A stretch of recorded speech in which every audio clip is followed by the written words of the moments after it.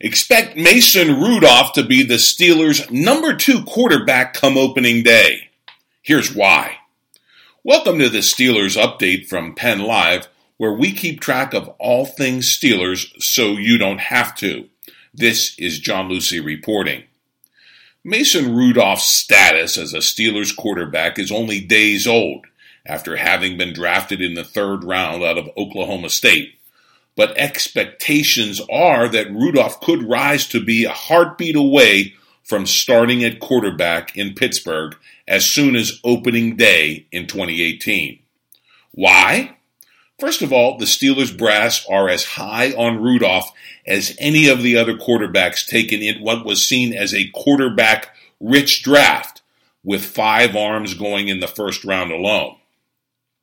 After that flurry of first-round talent, Rudolph was the next quarterback off the board to the Steelers in the 3rd round. Steelers general manager Kevin Colbert said the team had a first-round grade on Rudolph and liked him as much as anyone at the position in the draft.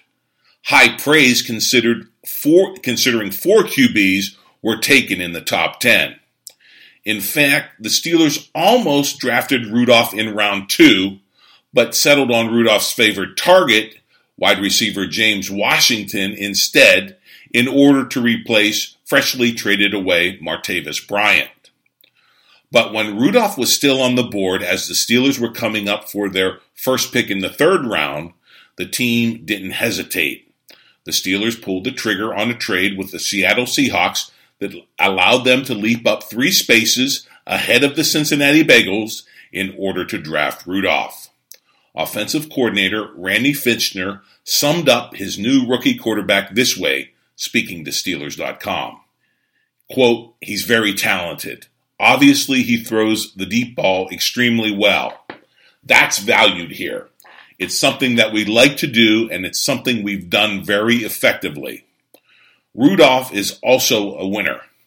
The 6'5", 235-pound thrower was the winningest quarterback in Oklahoma State history, with 10 of his 32 career wins coming in games when the Cowboys trailed in the second half.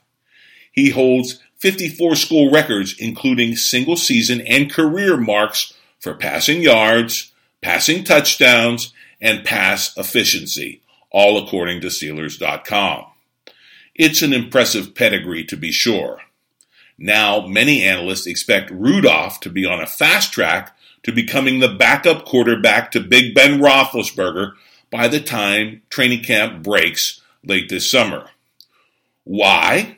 Well, if the Steelers were so settled on their other QBs, namely backup Landry Jones and Joshua Dobbs, the team's 4th-round draft pick from last year, they wouldn't have taken Rudolph. And you don't assign a 1st-round grade to a quarterback and then make him a 3rd stringer who will get next to no practice time during the season. No, you want your top talent getting as much time with receivers and going against your practice defenses so that if something happens to your starting star, the heir apparent is as prepared as possible. Besides, the numbers say that it was high time for a youth movement on the Steelers' offense. As the Pittsburgh Post-Gazette reports, there is but one projected offensive starter who is 25 or younger, that being 2nd-year receiver Juju Smith-Schuster. And everyone knows that Big Ben is age 36. But did you know that all-pro receiver Antonio Brown turns 30 in July? My, how time flies. So the injection of fresh blood in the form of quarterback Mason Rudolph and his talented teammate James Washington could be just what the Steelers offense needs as it moves into the future. Only time will tell. Well, that's a Steelers update for now. Come back daily for the latest on the black and gold, and do sign up on Amazon Alexa because we're doing the podcast all off season long. And of course, log on to Pennlive.com anytime for real-time Steelers news.